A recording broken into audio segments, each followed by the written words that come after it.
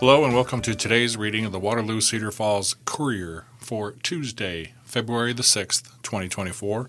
I'm your reader, Scott Splavik, and here is our first story. It's entitled Legislators Tour River Hills. Proposed AEA reform would transfer ownership of school property to state. It's written by Maria Kuiper of the Waterloo Cedar Falls Courier. 5 state legislators visited River Hills School on Friday to see how a bill to reform Iowa's area education agencies would affect students. The Cedar Falls School serves 80 students with developmental disabilities from 29 school districts. Senators Bill Dotzler, a Democrat from Waterloo, Eric Giddens, a Democrat from Cedar Falls, and Sandy Salmon, a Republican from Janesville, as well as Representatives Jerome Amos Jr., a Democrat from Waterloo, and Bob Cressing, a Democrat from Cedar Falls, toured the building. All 5 represent areas within Central Rivers AEA's 18-county area. The visit comes 2 days after a bill proposed by Governor Kim Reynolds regarding AEAs did not advance out of a House Education Subcommittee. The bill would allow schools to opt out of AEA special education services and seek them from another party. An earlier version would have required AEAs to focus solely on special education. The amended bill could still advance, but has been put on pause. Representative Skylar Wheeler, a Republican from Hull, chair of the House Subcommittee, said he wants to have further conversations before any action is taken. The proposed bill would send federal and state special education funds directly to schools, which could decide whether to contract with the AEAs or a third party. Currently, AEAs receive all of that funding. The bill would keep a $35 million property tax levy schools use to pay for AEA services in place, but remove a $33 million property tax stream that funds the agency's media services. Media services include digital resources, libraries, print and production, and technology. Technology is a staple in most classrooms at River Hills. The majority of the technology is augmentative or alternative communication devices, or AACs. These devices help students who don't speak or have difficulty speaking. At River Hills, more than 50 students use such technology. Resembling an iPad or tablet, the technology can have communication boards, pictures, symbols, or drawings. It can be as simple as a laminated page of pictures or as advanced as a digitized speech output device. Students can use their devices at home as well as in the community or at a future job. The bill also would bar AEAs from owning property, transferring ownership to the Iowa Department of Administrative Services. Central Rivers has its own printing services in-house, which is essential to the operation of our literacy curriculum, according to Andrew Voss, an instructional support teacher. He said every child has an individual learning program, resulting in different materials for every student. The school, along with a storage building in Clear Lake owned by Central Rivers, holds equipment used by children with physical disabilities such as wheelchairs or gait trainers. At River Hills, there is an estimated $40,000 of this equipment in just one room. Some of the contraptions cost upward of $3,000, so the school loans devices to families. River Hills principal Kelsey Baker said AEA-owned buildings are critical. A lot of our students here, they would need their own classrooms, their own teacher, their own paraeducator, all kinds of equipment, and purchase curriculum for one student, she said. We are able to substantially educate these students at a very economical rate, which is another service to school districts. The school also provides educational consultants, speech and language pathologists, a psychologist, a nurse, physical and occupational therapist, work experience coordinators, adaptive physical education teachers, an audiologist, an instructional support teacher, and access to hearing, vision, and mobility specialists. Cedar Falls resident Stacy Ward brought her teenage son Tim to school Friday. Tim has autism and has been utilizing AEA resources since he was 5 years old. Tears brimmed in her eyes as she talked about her family's journey with special education resources. I feel that this particular bill right now is being pushed too fast, Ward said. I mean, they haven't even consulted with key individuals. They just have their agenda, I believe, and they're not taking into consideration the overall impact this could cause families. Along with the education provided to her son, she said Central Rivers provides her with resources to save money on services such as therapy. At age 17, River Hills is preparing Tom for a world outside of the school and the workforce. Ward said it is unknown what could happen to his job coaches and extra support staff if the bill becomes law. It's all up in the air, she said. All these people are so critical in the whole cog of this whole process to make sure that, they're there for maximum benefits of the students. She doesn't know where Tim would be if it wasn't for Central Rivers and River Hills. Kressig, who heard Ward's story, said keeping the school as it is critical. We need to make sure this still functions because of the needs that families deal with, he said. This facility helps them improve their lives and make their lives better. Salmon, the only Republican to attend, said the tour was eye-opening and that it could be worth the time for her colleagues to visit a special education facility. When the bill was rolled out, she sent her analysis of the bill to superintendents she represents and asked for their thoughts. Salmon said she definitely offered some input to the Education Committee. She expects the bill to undergo more changes. She hopes there will be further conversations that involve the AEAs and school districts. I don't see how we can do it without their input to make sure that it's going to be as a seamless experience, she said. You don't want any student to ever know that this thing ever happened. That's my goal. While she doesn't want students to notice a difference in services, she believes the bill is still needed to be brought up, citing Reynolds' idea on oversight and realigning salaries. I don't think she's totally off in left field about some of the things that she's seeing, she said. I think we need to consider her concerns as well. On Saturday, area Democratic legislators, Representatives Timmy Brown Powers, Kressig, and Amos, and Senators Dotzler and Giddens will hold an event for the public to speak about the proposed bill from 10:30 a.m. to 12:30 p.m. at the Central Rivers Building, 1521 Technology Parkway in Cedar Falls. In a related story, AEA bill stalled in-house for now. GOP legislators are still hoping to change how services are delivered. This is written by Caleb McCullough of the Courier Des Moines Bureau. Governor Kim Reynolds' bill to overhaul the state's area education agencies won't move forward in the House, the chair of the Chamber's Education Committee said last week. Republican Representative Skylar Wheeler of Hull, the committee chair, halted the bill's advancement after a subcommittee meeting on Wednesday, saying he wanted further conversations before taking action. In a Facebook post the next day, Wheeler said the bill will not move forward in the committee. The most recent version of Reynolds' proposed bill would give schools the ability to opt out of the AEA's special education services and seek them from another party. She said the change is necessary as the test scores of Iowa students with disabilities have lagged and the state spends a comparatively high amount on these students without seeing top-level results. We need to just step back and start to ask some of those questions with the overall objective of making sure that we're doing everything we can to get these kids with disabilities the education that they deserve and see better outcomes, Reynolds told reporters last week. Though the House bill has stalled, Wheeler and Republican House Speaker Pat Grassley said they are still interested in working on legislation to address special education in Iowa. I have felt compelled to work this issue because this is about our kids and we have to get it right if we are to make changes, Wheeler said in the Post. I believe we absolutely have room to improve and we need to continue to have those discussions. I think it's vastly important to have all the stakeholders come together, work through this, get consensus, and move forward. Wheeler did not immediately respond to a request for further comment on Friday. Dozens of people, including school administrators and parents of students with disabilities, urged lawmakers to slow down on the bill in a pair of meetings on Wednesday, warning that the bill could weaken opportunities for special education in the state. A number of superintendents spoke in favor of the bill, saying they want to have control over the special education funding. The bill, Senate Study Bill 3073, passed out of a Senate subcommittee on Wednesday. The Republicans on the panel, though, said the governor's bill was not sufficient and would likely see changes.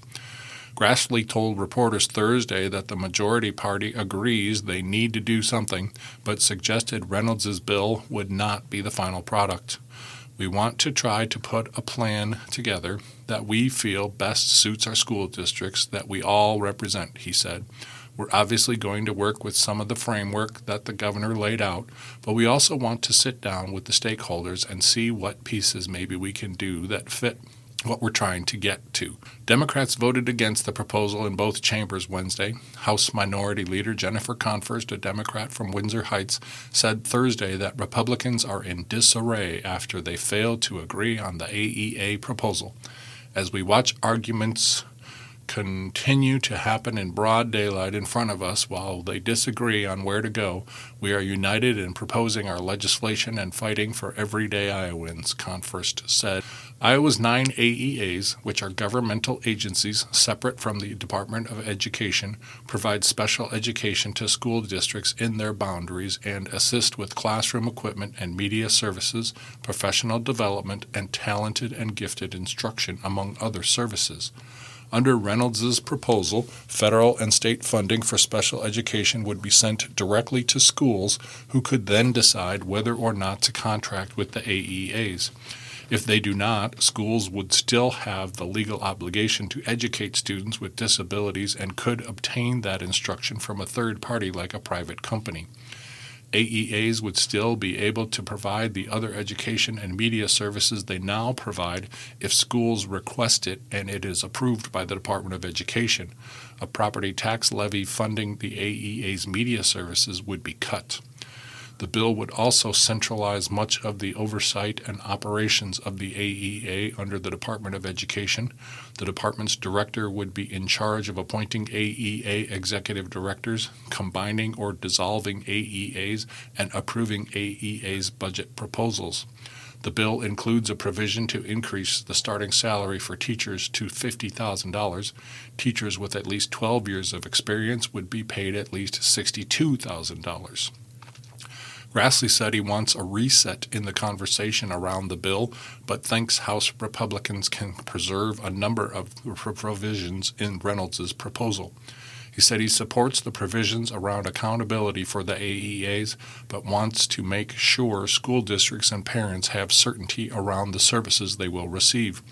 Grassley said the fee-for-service model in the governor's proposal, which would allow schools to contract with the AEAs and opt in or out of different services, could be preserved as Republicans work on a new proposal.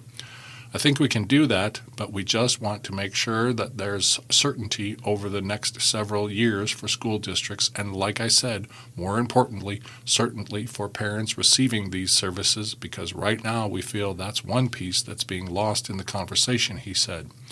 In an appearance on Iowa Press on Iowa PBS on Friday, Senate Majority Leader Jack Whitver, a Republican from Grimes, said he's optimistic about finding a compromise on the bill, and the Senate planned to continue working on the governor's proposal.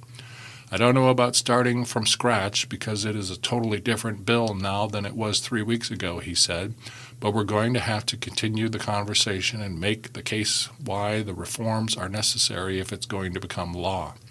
Des Moines area Democratic lawmakers said in a forum on the AEA bill on Friday that the emails and activism from people opposed to the bill has been effective in helping slow it down and preventing Republicans from getting behind the proposal. Democratic Senator Sarah Trone Garriott of Waukee said opposition from House Republicans is the most likely way the bill will be stopped. When you speak up, it's a powerful thing, so don't ever think it's just not enough or it's too little, said Representative Mary Madison, a Democrat from West Des Moines. But together, we're a powerhouse, so come to the Capitol, use those public forums, and continue your emails. In another story from the front page of the Courier today, WSR Board selects Hill as district's new chief. North Tama leader goes to Waverly Shell Rock July 1st. This is written by Holly Hudson Hill, and the dateline is Waverly. The Waverly Shell Rock Community School District has named David Hill as its next superintendent. Hill said he received a phone call Thursday evening with a job offer. I accepted during that same phone call, he said. I am elated. I couldn't be happier to have this opportunity. I'm honored to have been selected as the next superintendent of one of Iowa's premier school districts, Hill said in an earlier news release. The district employs a talented staff, has great facilities and outstanding program, and enjoys tremendous community support. I look forward to collaborating with the board, community, administration, and staff to take Waverly Shell Rock to the next level. It's a great day to be a Go Hawk. I think one of the highest priority items for me is to get into the system and listen and learn about the current situation, Hill said in a phone interview. I have no specific agenda or changes right now. This is a school system that is doing many things right that have led to outstanding student achievement and community support. We'll look at how we can capitalize on those things. I do know there are plans to revisit the district's strategic plan and vision and mission. We will get started in earnest with that in the fall when school starts, working with a cross-section of the district to participate in that. It's hard to say how long that will take, he said. We need to be open to following the process. It is important to know who you are as a district and what you believe in and why you believe in it. Charlene Wyatt Sauer, Waverly Shell Rock Schools Board of Education President, commented on behalf of board members. It's with great pleasure we welcome David Hill as our new superintendent of Waverly Shell Rock Community Schools. David's proven experience and collaborative leadership style with a vision for student success makes him the right leader for our district, Sauer said in the release. We have full confidence in David to lead the future of public education at WSR, especially as we begin this fall the process of strategic planning and long-term assessment for our school district. This is an exciting time to envision and plan what academic achievement means for our children and our communities. We appreciate the staff, student, and community participation during this process and their input. As superintendent of the North Tama County Community Schools, Hill has helped improve the district's financial position while adding programming and new student opportunities, in addition to leading a successful bond referendum election with 65% supermajority voter approval. Simultaneously, Hill served as the shared superintendent of the Gladbrook-Rhinebeck Community Schools from 2016 to 2020. Hill is certified in ALICE, Alert, Lockdown, Information, Counter, Evacuate training, and is a member of the Central Rivers Area Education Agency's Superintendent Advisory Committee. He holds an education specialist degree from Drake University and a PK through 12 superintendent certification. Hill said it will be bittersweet to leave the North Tama Community School District. Informing people here has been a very emotional experience for me, he said. I love this school district as I've served it over the last 9 years, and I've told them over the next 5 months and even beyond I will do anything I reasonably can to help the district succeed.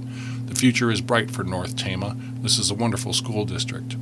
Hill does plan to relocate his family to the Waverly Shell Rock District. I do intend to use some of my accumulated vacation days to do some things within the Waverly Shell Rock District with the blessing of the school board and current superintendent, of course. Hill said he plans to attend some school board meetings. As my schedule allows, I hope to attend some school events this spring and make more introductions in the district. Board members worked with Grundmeyer Leader Services to conduct the search. Hill interviewed with stakeholder groups consisting of students, parents, teachers, and community members on Thursday. Hill will officially begin leading the district effective July 1. Waverly Shell Rock is one of the top school districts in the state, he said. I'm glad to become a part of it. Next is an article entitled Gunfire Incidents Probed. It's written by Jeff Reinitz. Waterloo police are investigating 2 reports of gunfire over the weekend.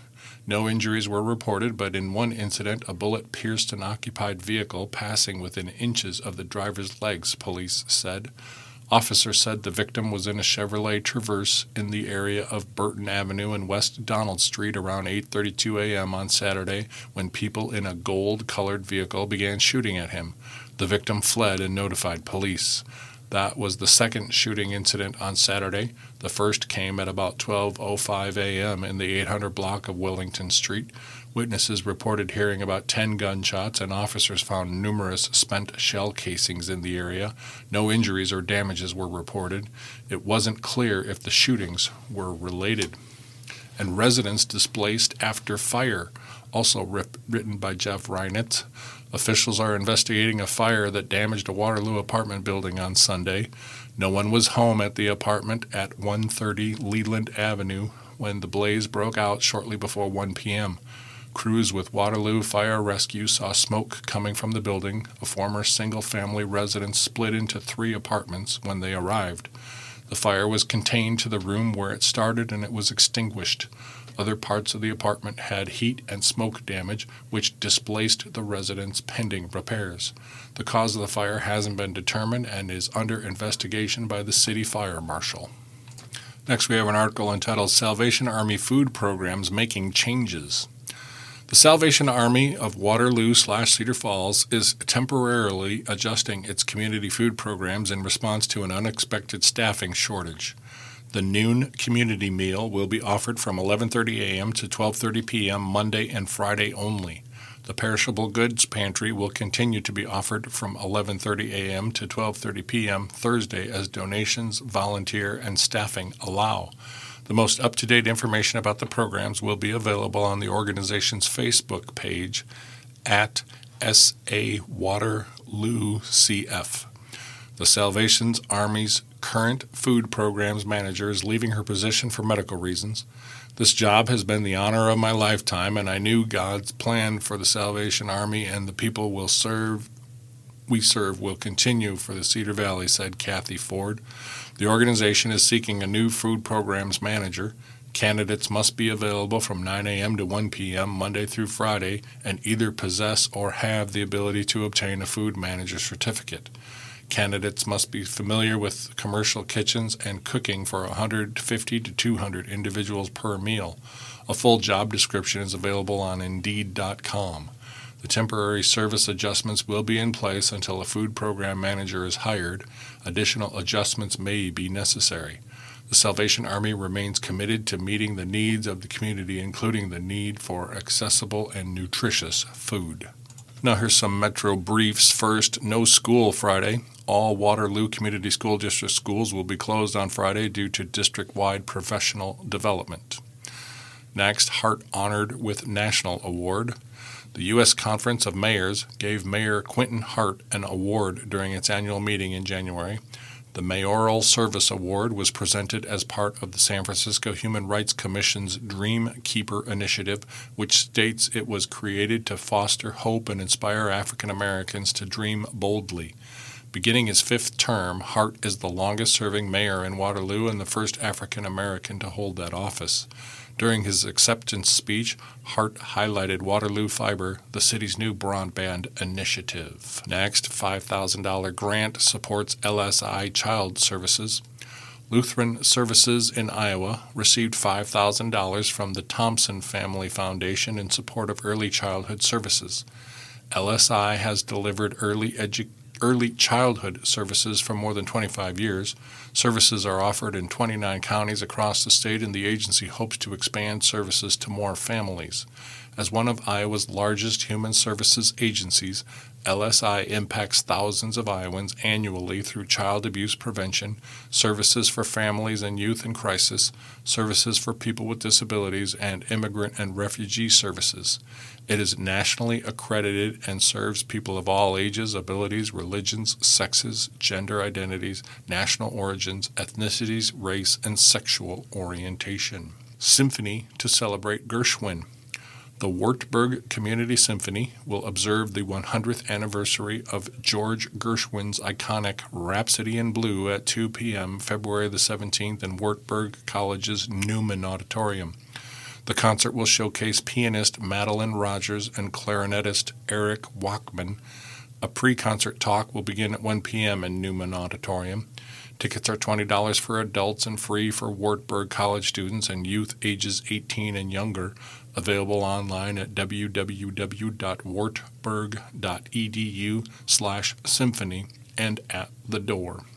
Rogers will solo with the orchestra for Rhapsody in Blue. Wachman will perform clarinet concerto. The orchestra and the Iowa Bop Collective will collaborate on several pieces. Rogers is a visiting assistant professor of piano at Berea College in Berea, Kentucky. She regularly performs with the Amadeus Lex and is an active recitalist. Wachman is a professor of music at Wartburg College. He has performed extensively with professional orchestral, chamber, and jazz ensembles in North America and abroad. He is principal clarinetist with the Waterloo Cedar Falls Symphony and plays bass clarinet with the New Hampshire Museum Festival Orchestra.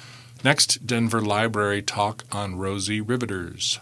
The Denver Public Library will host Iowa author and historian Linda Betzinger McCann for a program at 2 p.m. February the 20th at the library. McCann will discuss her new book, The Rosie Riveters of Iowa. The program is free and refreshments will be served. Pre-registration is not needed. Copies of the book will be available to purchase. Rosie the Riveter was a promotional campaign to encourage women to fill jobs in factories during World War II. McCann will share the memories of the 35 Rosie Riveters she interviewed for the book. McCann is an author of numerous nonfiction books about Iowa history, including Prisoners of War in Iowa and Prohibition in Iowa. For more information, call the library at area code 319-984-5140 for more information. Now, Uncommon Student Award offered. Deadline is April 1st to submit applications for the annual Herbert Hoover Uncommon Student Award, a scholarship program for Iowa high school juniors. As many as 15 students will be chosen for the program, with each receiving a $1,500 scholarship. In addition, 4 $10,000 scholarships are awarded for study at an accredited 2- or 4-year college or university anywhere in the United States. This is the 27th year for the award. Applicants submit a proposal for a project they want to accomplish, which relates to Herbert Hoover. Hoover was known as a great humanitarian, entrepreneur, engineer, and loved technology and the environment. Students are not evaluated on the basis of grades, test scores, essays, or financial need. Students are selected each year based on their stated project goal and detailed plans to reach that goal. Finalists spend a required expense-paid weekend in West Branch, just east of Iowa City, during the summer between their junior and senior years. During the weekend, they receive mentoring and assistance developing their projects to aid in their success. Time is also spent behind the scenes at the Hoover Presidential Library and Museum to help students become more familiar with Hoover's ideals regarding humanitarianism and public service.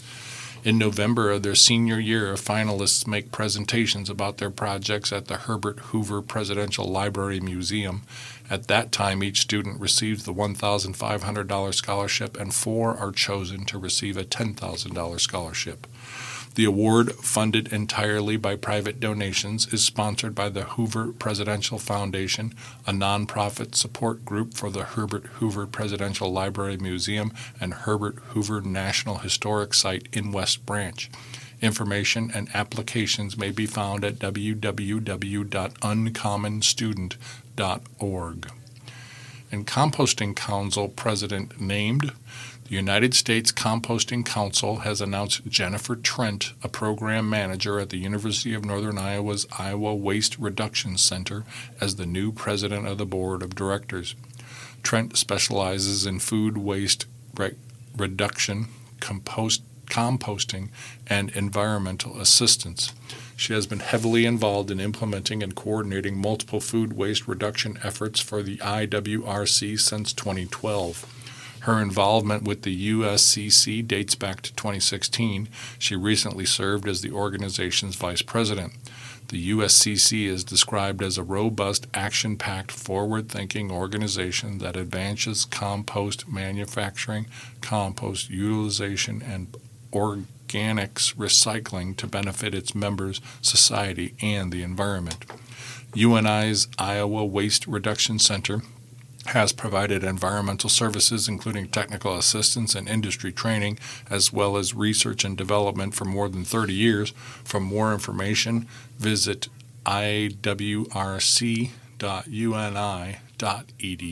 You're listening to the Waterloo Cedar Falls Courier on IRIS, the Iowa Radio Reading Information Service for the Blind. All material heard on IRIS is intended solely for the use of the blind and print disabled. I'm your reader, Scott Splavik. If you have any comments on this or any other IRIS program, please give us a call at area code 515-243-6833.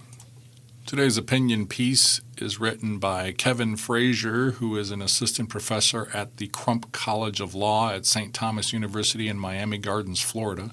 He previously clerked for the Montana Supreme Court, and he wrote this for Fulcrum. And it is entitled, Nation Needs Right to Reality for 20% in News Deserts. When you're stuck in the wilderness, Bear Grylls wouldn't suggest you prioritize searching for Wi-Fi. Instead, survival experts would likely tell you to focus on Maslow's hierarchy of needs.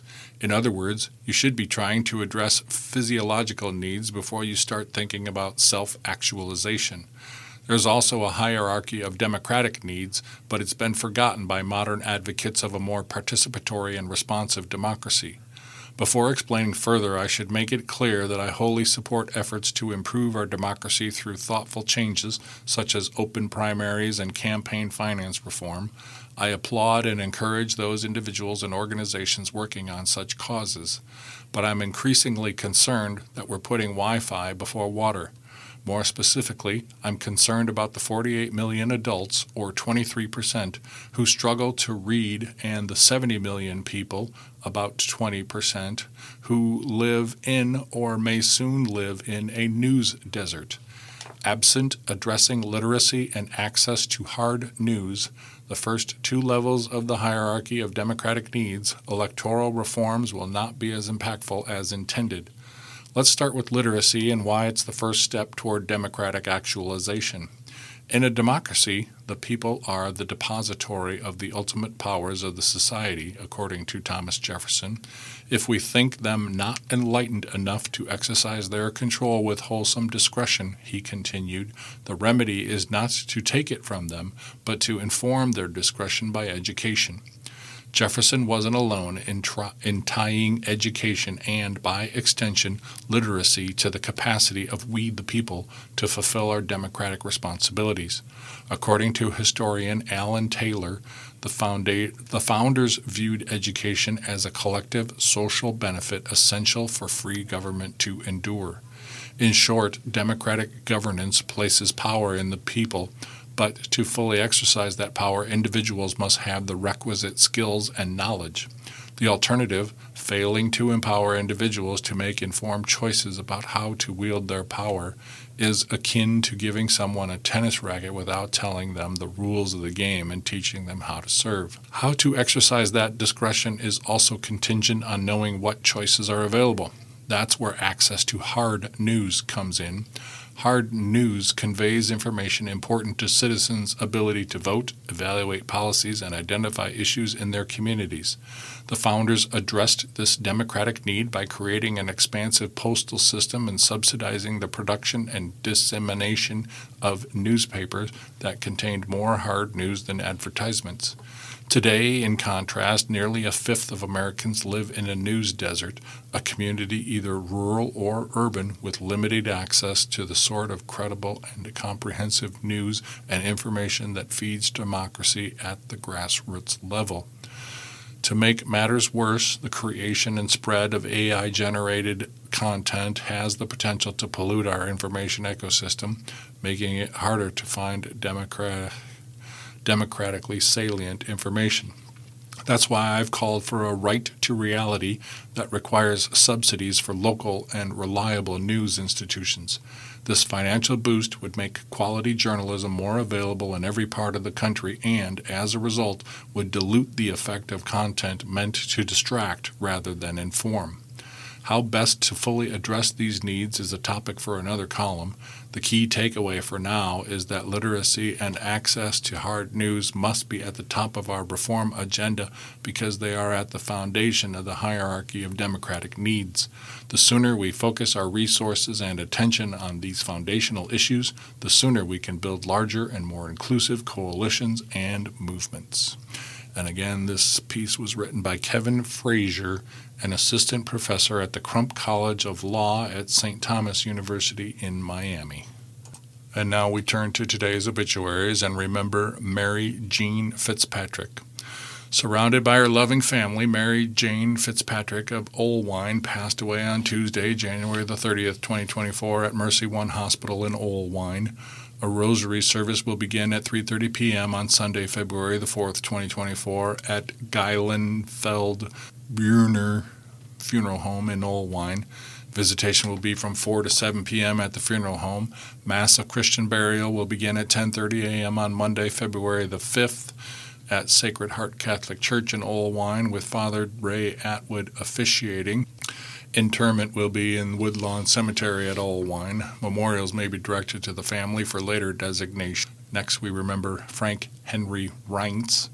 Frank Henry Reintz, age 94, of Shell Rock, Iowa, passed away on February the 2nd at the Waverly Health Center in Waverly. A funeral service will be held at 10:30 a.m. on Tuesday, February the 6th at Faith Lutheran Church in Shell Rock with Pastor Joel Becker officiating.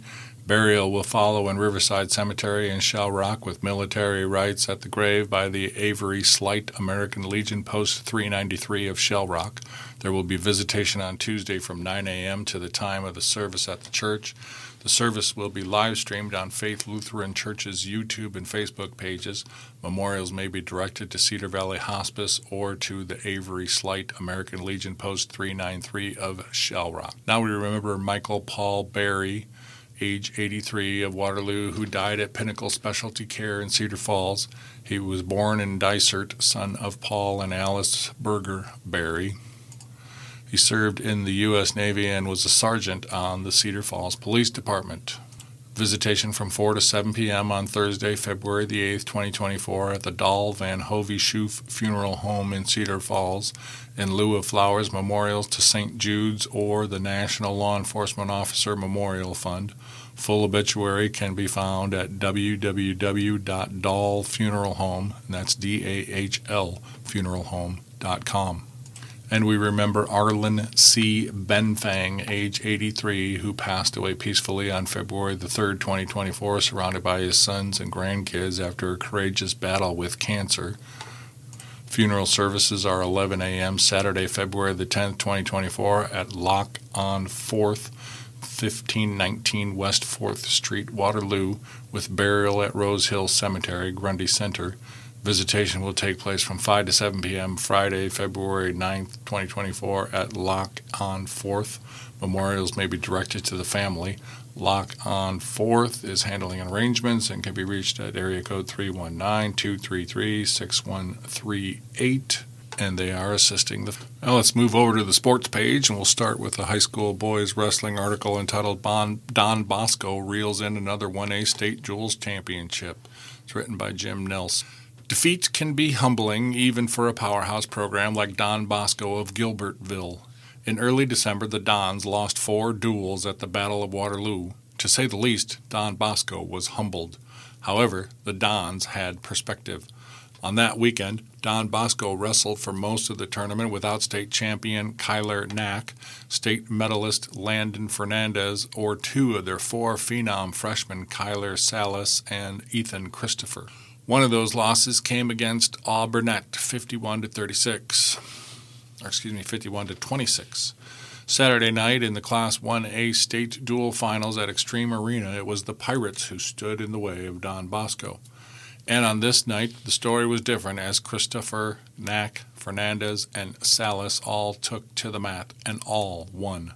The end result, Don Bosco captured its 4th consecutive 1A state dual title and 14th overall with a 45-31 win over Auburnett. The first time we wrestled, we had a bunch of guys out, and they had a few guys out too, Ortner said. We didn't use that as an excuse, but I thought it could be a different duel when everybody was there. Really proud of our kids tonight. After the 2 teams split the first 4 matches and it was a 12-12 tie, the Pirates took the lead with a pin by Rowdy Neighbor and a 3-1 win by 3rd-ranked Tayton Kofel over 4th-ranked Jackson Larson at 126. The team continued to trade wins, and it was 27-18 when Christopher scored a third-period fall over ranked Dawson Becker at 144 pounds that turned the tide in the Dons' favor. Alburnett got a pin at 150, but the meat of the Dons' order was coming up, and it produced. Kyler Knack had a pin, Andrew Kimball had a pin, Caden Knack a decision, and Fernandez finished it with a pin. Kimball's pin put the Dons ahead for the first time 36-31, and Knack's decision sealed the championship. Our kids fought, both teams fought, and that is a great thing to see both teams battle hard, Ortner said. I think we just had to get everybody healthy, improve throughout the year, and I think we have gotten a lot better since November. Overall, really happy with our kids and for our kids. The victory sent the three Don seniors, Caden Knack, Kimball, and Fernandez, home champs for the fourth straight time. That trio will try to lead Don Bosco to their sixth straight 1A traditional title in 2 weeks in Des Moines, but they were willing to bask in state dual title number 4 Saturday. It's pretty special, Kimball said. It is not easy, and it's not done very often. It has a special place, not just in my heart, but all the seniors' hearts.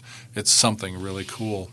After fighting past Jessup in its opener 44-18, the Dons were in complete control in their semifinal match against second-seeded Wilton with a 45-20 victory.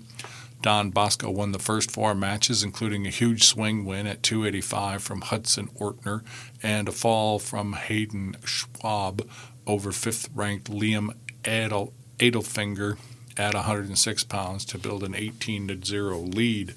Don Bosco put the match away with wins from Jackson Larson at 126, a 7-0 win from Youngblood at 132 over 3rd-ranked Brody Brisker, and then a fall from Ethan Christopher at 138 that made it 30-11.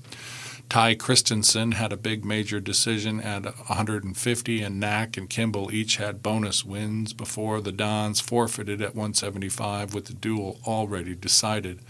The 1A field had 3 other Northeast Iowa squads in it, and in a battle for bragging rights of Buchanan County, Jessup, and Wapsie Valley faced off in the 5th-round match. The Jayhawks beat the Warriors for the second time by a final of 45-27. The experience of tournament and its value, Jessup head coach Matt Gross said, was unquantifiable. Set the standard, right? Gross asked. We had a tough first-round draw in Bosco, but I thought we wrestled really well in that duel. The biggest thing after that was all our guys bounced back. Just a really special time, and man, we are having fun. I love that we got to the opportunity, and what a great way to go out, win some matches, and show we belonged here. Jessup finished with a 22-3 duel record. Nashua Plainfield took 4th. The Huskies opened with a win over 4th-seeded Lake Mills, but dropped a 47-21 decision to Alburnett in the semifinals before losing to Wilton 48-30 for 3rd. When the regional dual pairings were released, Waverly Shell Rock was not expected to make it. The 3-time defending champions in 3A, however, overcome some hurdles to make it, but couldn't quite clear the same hurdles in an 0-3 day.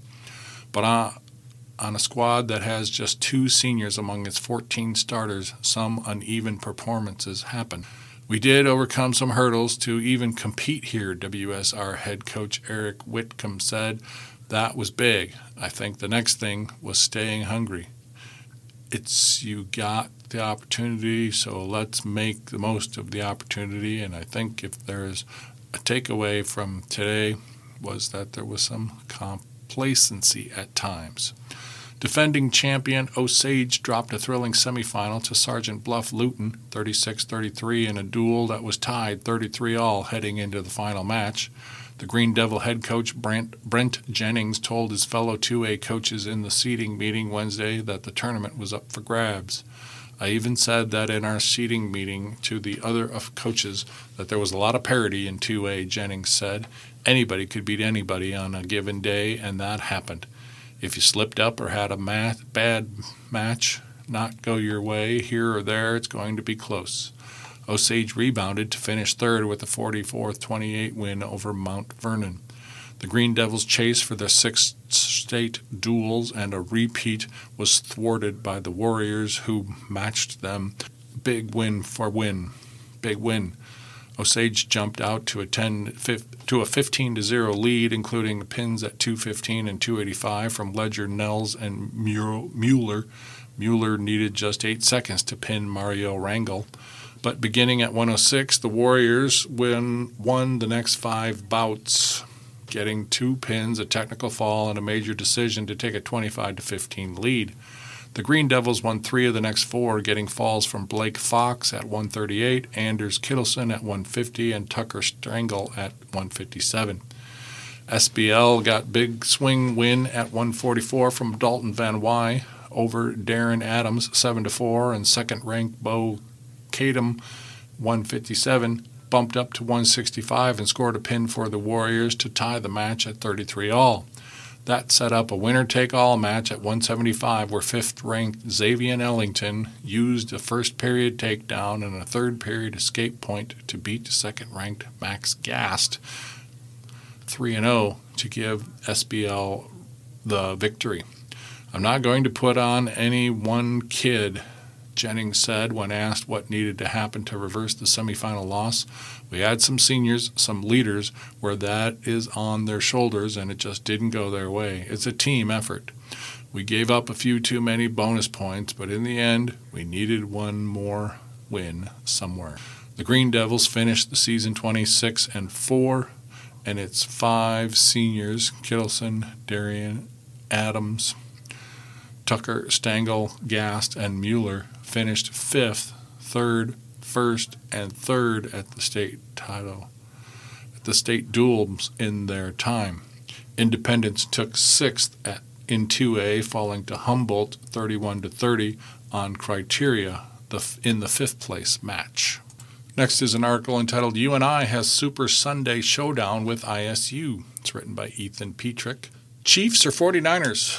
Northern Iowa wrestling head coach Doug Schwab does not give much mind to Super Bowl 58. He'd be all right if San Francisco won. The organization has more ties to the Hawkeye State than Kansas City. However, Schwab is focused on another marquee matchup on Sunday, number 18 UNI versus number 4 Iowa State. "I know it is Super Bowl Sunday, but dude, we are in the state of Iowa," Schwab said. "Wrestling, when 2 in-state schools are going, to me, that is the Super Bowl. When I was a kid, that was as big as the Super Bowl when you had the in-state schools wrestling each other."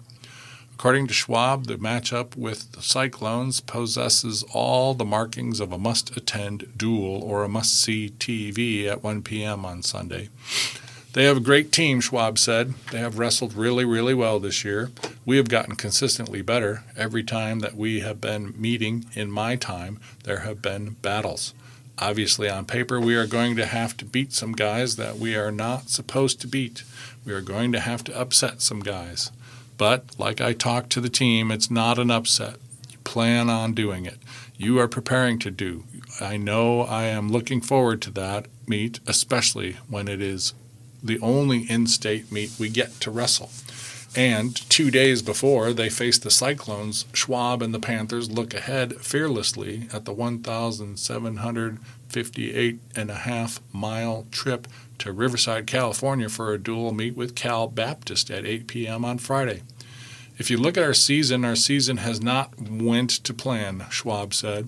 "If you would have drawn it up, you would have never had it how we started our season. We manage and deal with those things really well. Ideally, we are not having to do that, but how the schedule worked out and the date we got to work, our guys will not make any excuses." Schwab did add that the travel roster for the matchup with the Lancers may look a little different than a typical travel roster. "I looked at some things, and maybe some guys may go out there, some guys may not," Schwab said. "I do not know. I know that all of our guys are like, 'Hey, coach, send my A out there. I want to go. If I get a chance to go compete for this team, I want to go compete.' I am not 100% sure who we are all going to send out there. We are working through that right now." Schwab would be all right if the 49ers won, but he is much more focused on seeing the Panthers pull out 2 wins this weekend. Broadcast coverage of the duel with Iowa State will be available via the Big 12 on ESPN+. Hopefully the state of Iowa. That is what they are focused on too, Schwab said. Show up, get out to Hilton Coliseum, make that place loud, real loud and rowdy, because you have 2 really good teams that are going to scrap from whistle to whistle. In its final weekend of competition prior to the Missouri Valley Conference Championships, the Northern Iowa swim and dive team turned in a banner weekend. In the swimming events, the Panthers racked up 7 titles at the Coyote Invite hosted by South Dakota in Sioux Falls, South Dakota. UNI's diving contingent competed in Omaha, winning the Omaha Diving Invite team title. UNI freshman Erica Peters won both the 1-meter and 3-meter individual titles. Anytime you compete well, that helps with confidence, head coach Nick Lakin said. We are just excited. Lakin added that he feels UNI is well positioned to see athletes compete at the highest levels in the MVC Championships in Evansville, Indiana on February the 21st through February 24th. On the top end, we are going to compete with anybody, Lakin said. The place we are going to need to get to better is on the depth side. We are going to have to make sure our 2nd, 3rd, and 4th athletes are just matching up with what everyone else has going on. UNI head tennis coach Chris Sagers described the Panthers' first road trip of the spring season as frustrating. The Panthers dropped both of their matchups with a 6-1 loss to Creighton on Saturday and a 5-2 loss to Nebraska-Omaha on Sunday. According to Sagers, the tough schedule, UNI played the Blue Jays at 4 p.m. on Saturday and the Mavericks at 9 a.m. on Sunday, likely played a factor in the poor performance, but did not allow that to be an excuse for his team. It did look like we were tired, Sagers said. I do not know, not ready to go. Omaha just steamrolled us in doubles. That just cannot happen. We just got rolled. They were all over us. I made it very clear we needed to step up our game, our energy, and they did. Our players responded well in singles. We started out real well in all 6 matches. Unfortunately, we only did get 2 wins out of it. UNI returns to action with a pair of home contests against Northern Illinois at 10 a.m. on Friday and Western Illinois at 1 p.m. on Saturday. We have to step up our doubles play, Sagers said, and we have to be more confident on the singles court. That is basically what we need to do. Just have to address those this week.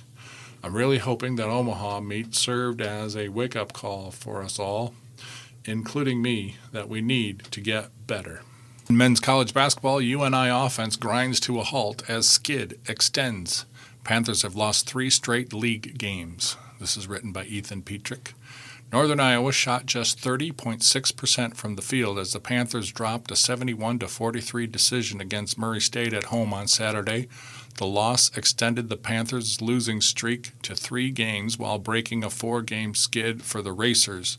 The loss also dropped the Panthers into 5th place in the Missouri Valley Conference standings. UNI head coach Ben Jacobson said the loss was made particularly hard because the Panthers turned in a strong workout the day prior and did not suffer a slow start. We were moving around, Jacobson said. We were guarding them good. We were pretty sharp. All of that stuff in order, and it just got to be the physicality of the game shifted to their side. The physicality shifted to their side, and they played a good game, a good physical game, and they beat us bad. Jacobson said he was not sure if the Panthers' struggles on offense affected their physicality. He also noted that the shift became most apparent in the battle on the glass. The Racers out-rebounded the Panthers 38-29, including 11 of offensive rebounds. We need to get more involved in our defensive rebounding, Jacobson said. We need our guards more involved. Rebounding is a 5-person job. The defensive side of it, our numbers are good, but this team has been good there. But we have slid there a little bit. We have to figure out how to get all 5 guys involved. You could see the shift in those areas, but you could feel it a little bit. Somehow, you have to fight to get that back. The Panthers' shooting woes did not begin until around the 10-minute mark of the first half as UNI shot 42.8% early on, and it took a 13-10 lead with 9:24 to play. However, a pair of field goals from Murray State guard Rob Perry, a three-pointer and a 12-footer from just outside the paint, jump-started a run for the Racers, which lasted for the remainder of the half. Over the final 9 minutes of the opening frame, Murray State outscored UNI 25 to 7 as the Panthers shot just 2 of 11 to head to the locker room, facing a 35 to 18 deficit at the break. The Panthers shot just 28% from the field in the first half and 22.2% from the three-point range. Titan Anderson said the Panthers discussed getting things going on the defensive end in an effort to bounce back from their worst half of basketball since shooting 25% from the field and scoring 22 points against South Florida in a 74-65 loss. We thought our offense was going to get clicking a little bit, Anderson said, and we would just have to get a couple stops coming out in that first 4 minutes. We just have to find ways to keep getting stops. The UNI offense continued to struggle to start the second half. Panthers shot just 1 of 7 in the first 5 minutes to fall behind 46-21 by the opening media timeout frame. Murray State outscored UNI 25-22 the rest of the way to seal the 28-point. The Panthers returned to action Wednesday, February the 7th, with a home matchup against Missouri State at 7 p.m. The Panthers narrowly beat the Bears 64-62 on January 3rd for their first Valley win of the season. Broadcast coverage of the game will be provided by ESPN Plus and the Panther Sports Radio Network on 93.5 The Mix. That brings us to the end of today's reading of the Waterloo Cedar Falls Courier. I'm your reader, Scott Splavik. Thanks for sharing your time with IRIS, the Iowa Radio Reading Information Service for the Blind.